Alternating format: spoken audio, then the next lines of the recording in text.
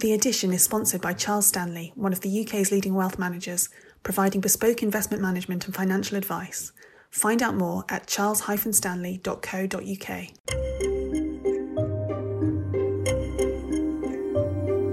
Hello and welcome to The Edition, The Spectator's weekly podcast discussing some of the most important and intriguing issues within our pages with the writers behind them. I'm Cindy Yu. The government has adopted a test, track and trace approach to coronavirus. But why didn't it do this before? I speak to James Forsyth and Adrian Waldridge. Also on the podcast, we take a look at how the coronavirus is a stress test for Putin, and last, exactly what it's done to the wedding industry. First up, James Forsyth writes in his cover piece this week that the government is going South Korea on the coronavirus. James joins me now, together with Adrian Waldridge, the budget columnist for The Economist. So James, can you explain the government's new approach to coronavirus? Their aim is to drive the R number, the kind of reproductive rate of the virus, down as low as they can, and then to move to a test, track and trace model, which has been so successful in South Korea in terms of containing the virus. I think this begs the obvious question, why wasn't this the approach from the off? And when you speak to people in government, it becomes quite clear it's because the state wasn't capable of doing this initially. The UK had this plan for dealing with pandemics, but it was a plan for dealing with pandemic flu, not a SARS-style virus like COVID-19. I think this is akin to the kind of fall of Singapore in 1942, when the British were convinced that Singapore was almost impregnable because there were these huge guns mounted in the harbour that could basically blow any ship coming towards it out of the water. And then the Japanese came through the jungle and took Singapore that way, and nobody had expected that. And I think this is the problem, is you had a whole series of state planning about how to respond to a pandemic that was all based on the assumption it was flu, and when it turned out to be a SARS-style virus, the UK has been caught very badly on the hop. Adrian, your book, The Fourth Revolution, compares Asian governments to Western ones and a look at this reinvention of the nation state. You said back then that Western states risk being left behind. Do you see coronavirus as emblematic of that trend? Well, broadly I do. I think that, for the last few hundred years, really since about 1600, the West has pulled ahead of Asia and the East in terms of its state capacity, either because it's been more innovative than the Chinese, who kept doing the same thing over and over and over again, or just because it's much better at building bureaucracies, or at least relevant bureaucracies. The Chinese bureaucracy was an extremely good bureaucracy. It just became increasingly irrelevant. And I see here that there may be a sort of historical turning point in that you no longer assume that the West is best. There have been some Western countries that have done well, obviously Germany being a primary example of that. But if you're looking around the world for the examples of best practice, you're just as likely, or probably more likely, to find them in Asia. Obviously South Korea, Singapore, although that's had a bit of a relapse. Vietnam has done very well. China has brought it under control, having unleashed it on the world. So I think it's almost a turning point in world history, because we're no longer obviously number one at state building, at state action. And I think that should be a big wake-up call to Westerners. And the particular worry, obviously, is the poor performance of the United States, both at home and abroad. The United States is not an example to the world, nor has it rallied the world to dealing with this problem. So this is potentially a big shift in global power, I think. James mentions there the specific reason that we were preparing for a flu pandemic rather than a coronavirus pandemic as why our government's response has been slower than some others. But Adrian, do you think there's been an inherent weakness in learning from other states, especially in this instance, the Asian states that got hit by coronavirus first? Absolutely. I think there's a sort of basic assumption that when we're looking for lessons to learn, that we don't look abroad, or if we do look abroad, we look to European countries. And the big lesson from this is Britain in particular didn't look enough abroad, and certainly didn't look to the Far East, certainly didn't look to South Korea or Japan or even China. And I remember the time when we were sort of sitting there thinking, God, what a terrible thing is going on in China, aren't they all crazy, locking everybody down? Or then when at the first of it, our initial reaction was to start sort of looking at our own history, at the Blitz spirit and all of that sort of thing. But at no point did anybody sit down and say, let's learn from the lessons from the countries that have dealt with SARS. Now we're having a big moment here in which I think we're beginning to realise how advanced and how good at government big chunks of the Asian world have become, and also how bad we are. Our instinctive reaction, I think, historically, since at least the Second World War, has been to look at America as a model, and I don't think anybody's going to look at America for a model of this. So it's important. Also, I think we're going to begin to sort of start rethinking a lot of the management assumptions that have underlain our public sector. Basically, we've tried to have not to have too much spare capacity built into the NHS. We've regarded spare capacity as a sign of weakness, of failure, as redundancy, and I think that was a mistake. And as James says in his excellent piece, one of the things that differentiated Britain from Germany here is that Germany hasn't been so stringent or so anti having spare capacity. We just didn't have the hospital beds to move people in if had we chosen to. I think one of the things that is depressing about the debate in the West about responding to coronavirus is you just have people arguing about the size of a state, not the effectiveness of the state.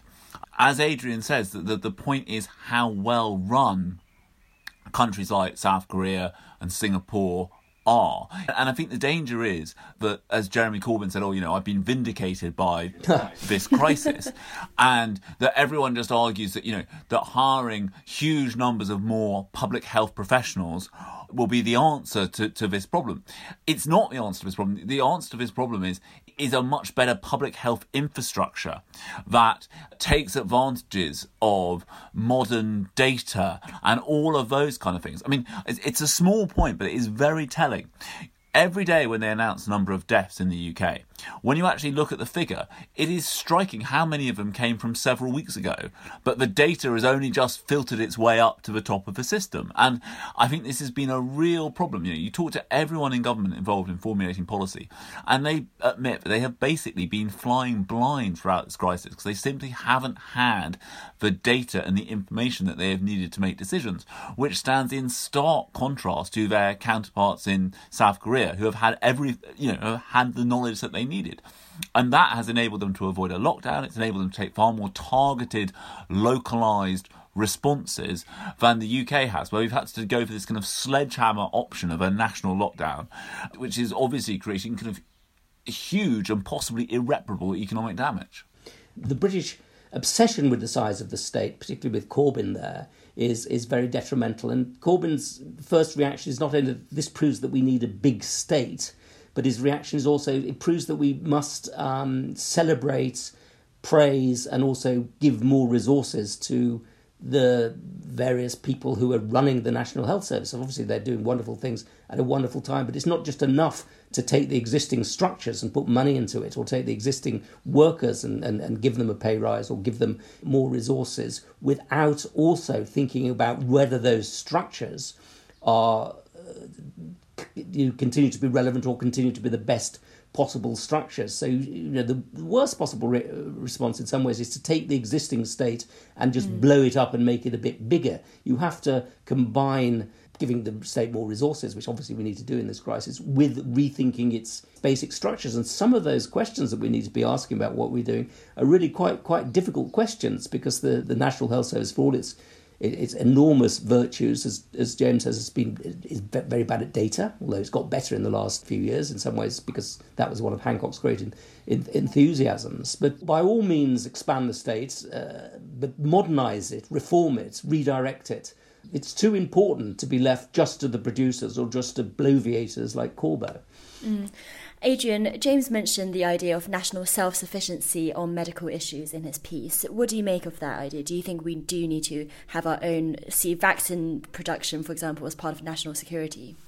I think this is absolutely an essential question. And I think there is a very good case for going back to being more self-sufficient for us and other countries. That You cannot allow the lives of your citizens to depend on supply chains that might either break down or prove to be too fragile to deliver things in time.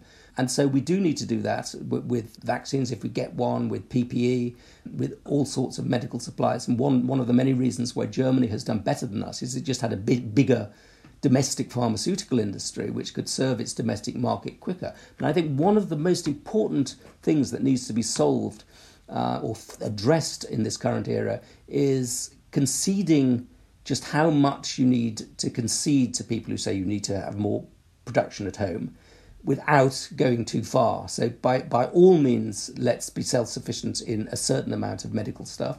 By all means, let's even be a bit more self-sufficient in certain areas of food supplies, but don't let that explode to the idea that we need to be manufacturing, cotton buds in Britain or things like that. And it's very easy for a very sensible insight to be taken out of all proportion. One of the classic examples of this in the United States after the First World War was something called the Jones Act, which perhaps legitimately at the time said we must be making all of our domestic ships at home, but now I think continues to be on the statute books today. I think John McCain tried to remove it and failed because there are just so many vested interests who pushed this initially sensible things into all sorts of directions and refused to let it up. So I think the fight, as it were, it's not just a fight between globalizers and nationalists. It's a fight, as it were, between sensible globalizers who concede that you need to have certain things produced domestically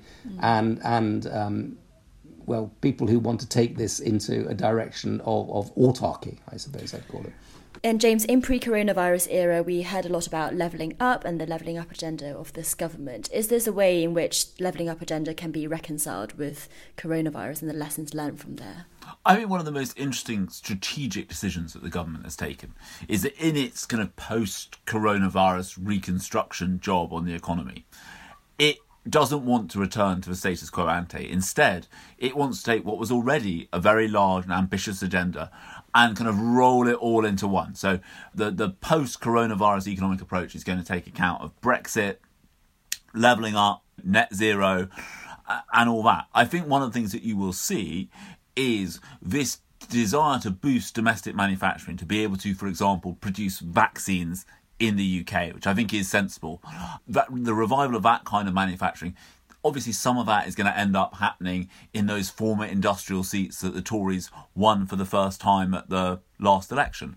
I think one of the things that this crisis has highlighted is that it's not just Trump by any stretch of the imagination. Pretty much every or China, pretty much every nation state has responded to this crisis by putting the needs of its own citizens first.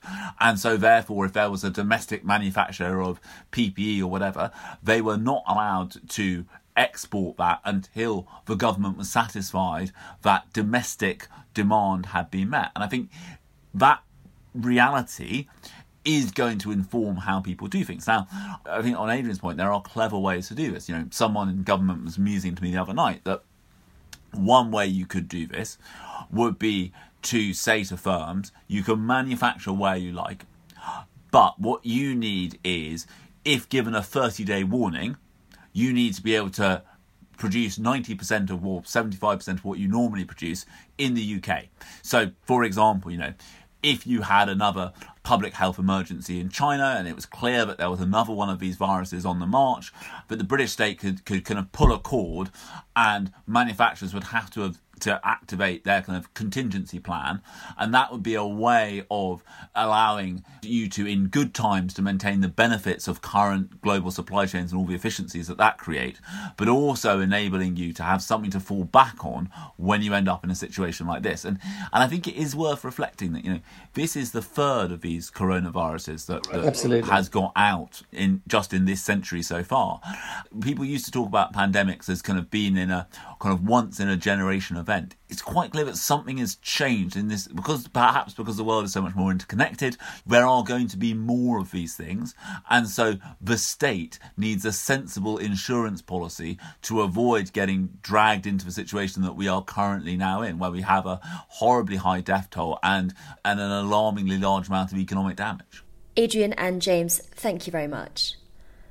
And next, infections are rising fast in Russia, and with the oil market crash, Owen Matthews writes in this week's magazine that this is a double stress test for the Putin regime. Owen joins me now together with Isabel Khurshudyan, the Moscow-based correspondent for The Washington Post. So Owen, can you tell us about this double stress test? Well, historically, when oil is up, Russia is up. When oil is down, Russia is down and worse than down, because the Soviet Union collapsed precisely because of a collapse in the oil price. So what the Putin regime faces right now is not only a collapse in the oil price, but a collapse in the real economy.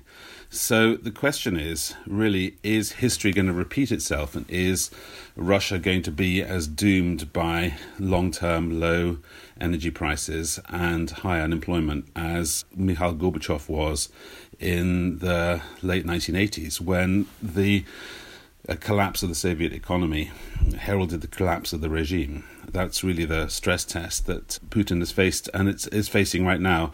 And it's the most serious test of his governance and of his model of governance that he's faced in 2 decades. But of course, it also comes at a time of the coronavirus pandemic.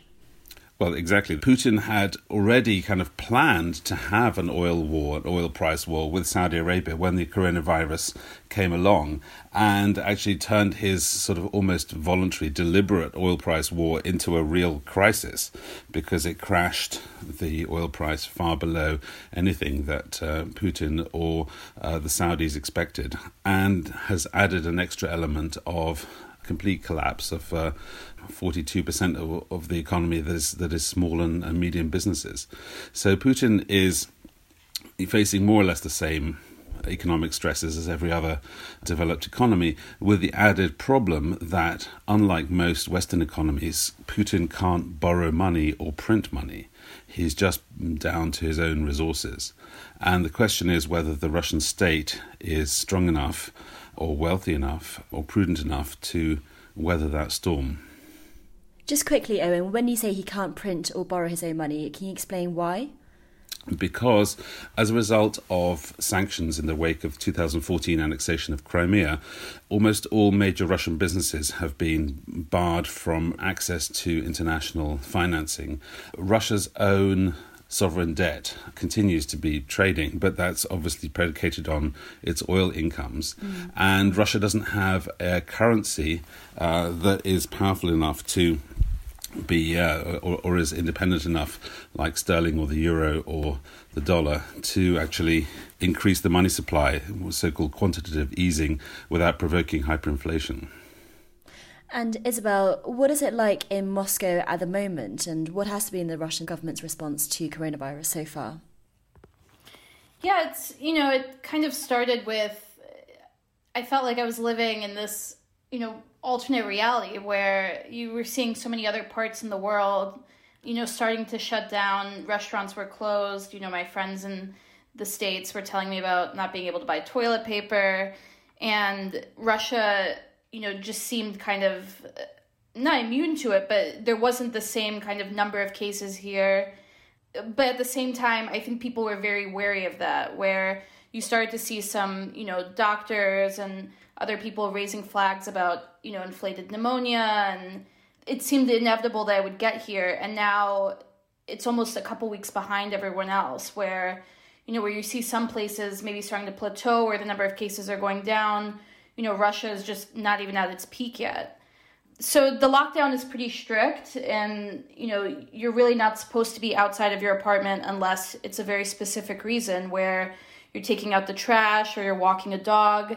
In my neighborhood, there was a pretty famous case of a man, walking his dog, was arrested.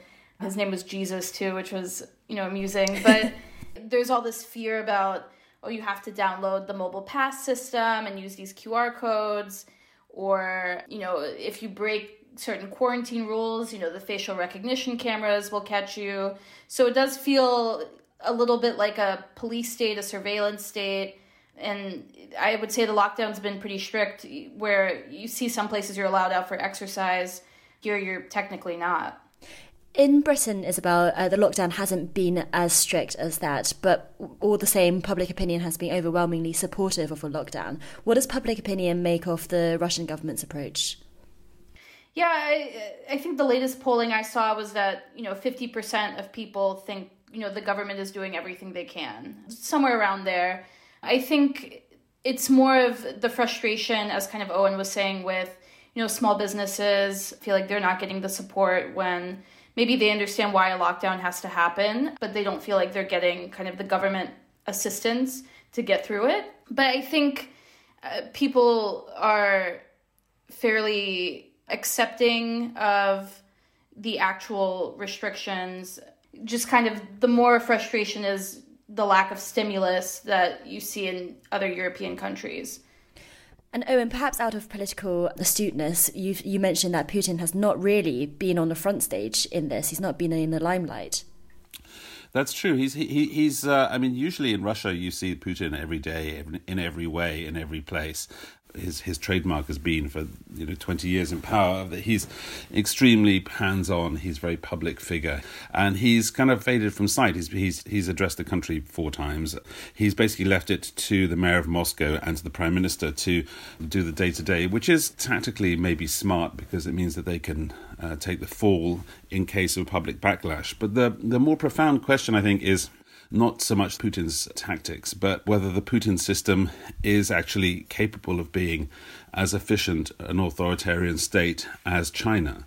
Because, of course, in many ways, Putin does model himself over Russia is a classic state capitalist system.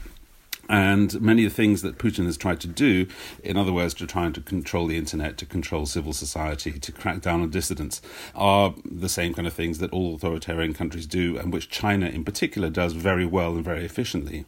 So the coronavirus challenge is also a security challenge. How do you shut down a whole nation? How do you enforce that? How do you stamp out any kind of protests? Because there already have been some protests in Vladikavkaz, in the North Caucasus. Last week, 10 days ago, there was a protest of 2,000 people against unemployment and so on. So the state security apparatus of Russia wants to be like China, but it's just not, in fact, in practice, as powerful or as efficient as China's.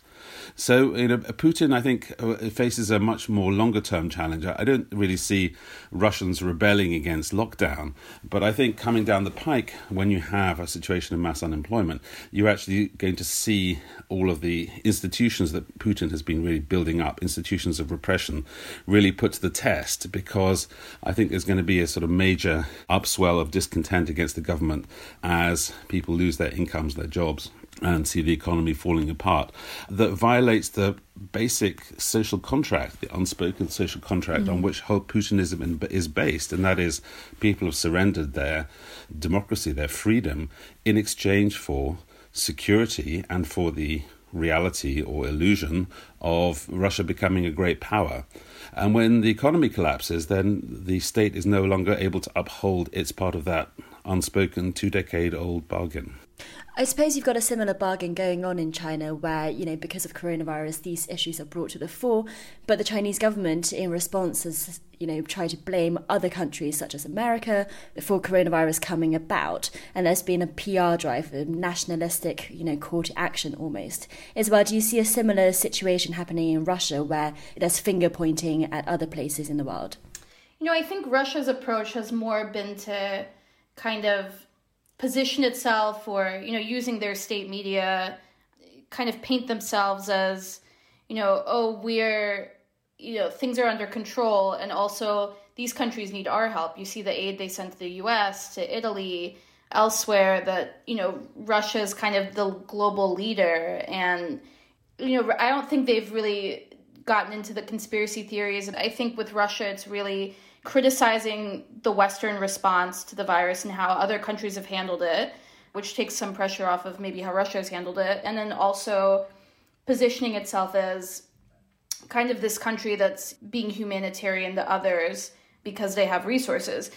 But then that gets undermined when you hear all of these reports from, doctors here, from hospitals in various regions where they don't have the PPE or there isn't enough hospital beds. And that's when kind of it backfires, I think, a little bit, because it's, why did you send all of this stuff to other countries when we don't have enough for ourselves? And you have a real problem here with kind of medical professionals, contracting the coronavirus and falling seriously ill. And last, Owen, do you think that any of this will change Putin's approach to the oil wars? We talked about it on the podcast not long ago, although that was in the office before lockdown. Do you think he's going to soften or back down because of this? It's out of his hands. That's the irony, is that actually Putin has actually spent many years, actually quite prudently since 2014, building up an oil reserve fund in order to survive an oil price crash, and was actually welcoming and precipitated an oil price crash just before the coronavirus by increasing production, refusing to stick to an agreement with the Saudis and the rest of OPEC to restrict production. But right now, all of that carefully laid plans have just gone out of the window because suddenly the world global demand for oil has crashed, and is likely, if there's the predicted global depression continues, then the oil price is going to remain extremely low, and that's a fundamental problem for Russia because the state budget is dependent on it. Despite years of lip service that they're going to diversify the economy away from fossil fuels, it hasn't really happened.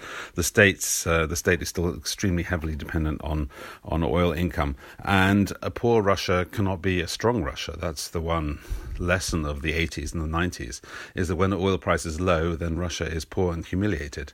And there have been dips that Putin has survived. There was an oil price dip in 2008. There was another one in around 2014. And so far, those were sort of up and down movements which Putin was able to survive. The real question is whether the regime is going to survive long-term fall in its major revenue. I think there's serious doubts in my mind that Russia is going to be able to maintain its sort of aggressive posturing and its sort of great power pretensions while it actually faces a profound economic crisis in the model on which the whole governance of Putin is based, which is higher oil prices. Isabel and Owen, thank you very much. And last, doing a podcast with me isn't exactly how Katie Balls, our deputy political editor, envisaged spending the few days before her wedding. Yet that is what she's doing because she is one of a number of COVID brides who've had to postpone their weddings. Katie joins me now, together with wedding planner Katrina Otter. So Katie, can you tell us about COVID brides?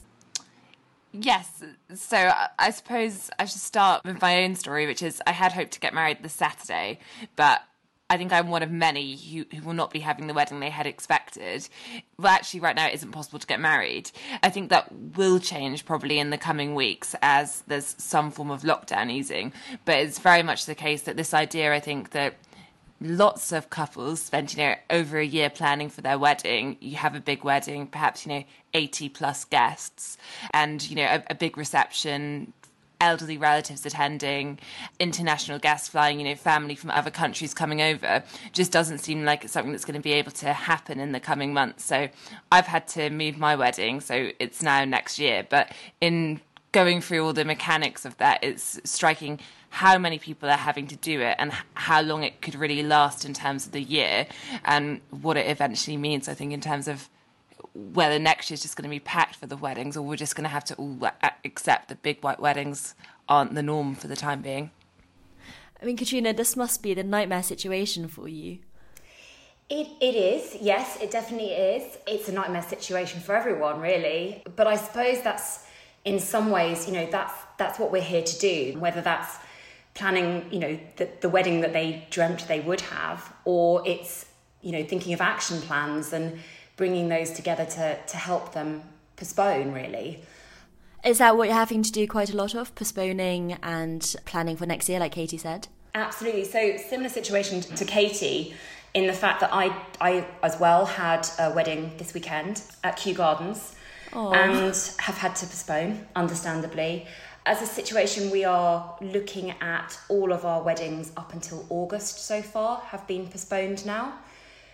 So yes, so those have moved, and then September, October, we very much have plan Bs in place for them, depending on announcements over the coming weeks.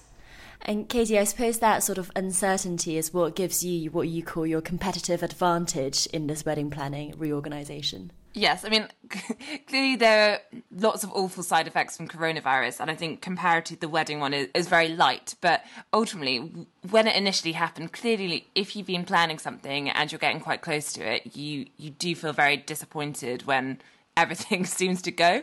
And I think in the early stages, it seemed as though, I think my day and the early May dates, and I think probably late April, were just the particularly unlucky ones. So I had colleagues, as I say in the piece, not saying the word wedding around me because they're a bit worried about how I might react. I think smarter colleagues just gave me glasses of wine as a way to get through it.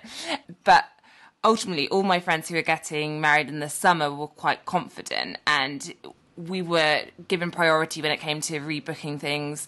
Ultimately, I think what a lot of brides have is because you have paid large deposits for all your venues and your church and things like that, it means that you don't really have the option of just cancelling the whole thing. You might if you have wedding insurance, but I've read that I think about a third of brides might have wedding insurance. It's not actually that normal. I'm not just saying that to make myself feel a bit better about not getting it. So you really need to stick with the venues you have. So then it comes to what other dates do they have free? And it meant that when I was going around to move it was because it was so early, it meant it was quite easy to just have pick a few dates. And I was quite lucky in the sense everyone was accommodating. But I was also lucky in the sense that I now hear horror stories of friends getting married, friends of friends, who are looking at these August dates, potentially September, where there's still question marks over it. And they're trying to work out, do you stick with the date you have and just hope things improve, or do you get nearer to the time and then look at other dates? Because I think the worry is that as time goes on, it's going to get harder and harder to get weekend dates for next year. And for example, one of wedding apps I was saying that they expect there to be a trend in 2021 of winter weddings, which lots of people will choose anyway, but also weekday weddings just because of the supply-demand issue. And I know, again, small violins, but I think brides are not known at the best times for being, willing to compromise hugely on their day. And I think it's just creating this pressure for lots of people who had thought it was going to be a really monumental summer for them. Katrina, are you having to look at more of those sort of less popular options like winter weddings and weekday weddings? Exactly. So autumn weddings, winter weddings. To be honest though, autumn is my favourite time of the year for a wedding. So it's one of those things that I can encourage my couples quite enthusiastically. But yes, midweek is definitely something that I am seeing more and more. And compromises do have to be made because not only are there the postponements, there are also bookings already for 2021. You've got engaged couples coming through as well. And there is that pressure to secure suppliers. So there has to be that flexibility. If you want to move your wedding, or if you have to move your wedding and you want to take all your suppliers with you, it might be that out of season or midweek is the only option. And Katie, in the meantime, you say that now you've got more time to plan for next year's wedding. Yeah, if you look hard enough, you can always find a silver lining. My browser history shows quite a lot of time looking at floral arrangements at the moment. If you basically make the decision, which I think a lot of people are, and I would include myself in it to a degree, though I don't think I am as bridezilla as some people.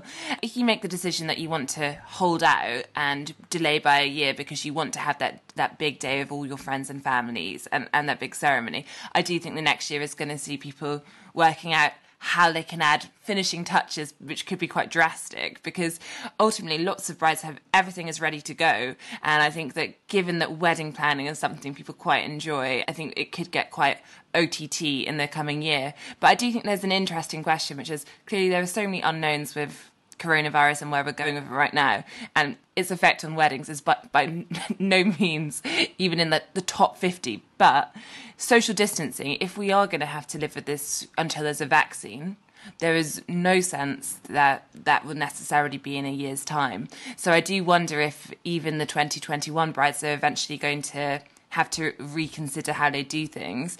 In New York, they're doing these Zoom weddings, and I think for some people they just want to get married, and I can see the appeal there. But I think for other people it's a celebration with all their friends and family, and they won't let go to doing that in person until it really is that there's no other option. And it might be as well that there's that dual aspect. So having the Zoom or having the intimate wedding this year, and then next year is the celebration, it's the wider celebration, so still technically getting married this year, but then moving it to next year in terms of what they envisaged being the wider celebration with the flowers, with the decor. But from a planning perspective, just kind of picking up your point, not only is there more time to think about the wedding and think about the finer details, there's also the additional work that goes alongside actually moving the wedding. So whether it's resending invitations, whether it's redoing wedding websites, whether it's if you've moved from a spring wedding and you're moving to a winter wedding, it's completely thinking the flowers, the colour palette, the menu. So there is still a considerable amount of work that does need to be done just to facilitate that move. Well, Katrina, I don't envy you. And Katie, finally, what are you going to do this weekend instead of getting married? So I think it's going to involve some gin. I was thinking, lighter, happier drinks for the wedding, but yeah, probably just some hard spirits. And then in terms of what we'll be doing on the day, I think we've organised a Zoom call with the bridal party, the groomsmen, and then closest family. And I've told everyone, if someone was supposed to give a reading or a speech at the wedding, they're going to have to do it on the Zoom ceremony. Obviously save their best stuff for over a year's time. Katie and Katrina, thanks very much. And that's all for this week. As ever, you can pick up this week's issue to read all the pieces discussed on the episode, as well as more, including Rachel Johnson's diary, Simon Barnes on Why We Box, and a lead book review by Ian Thompson. Thanks for listening, and join us again next week.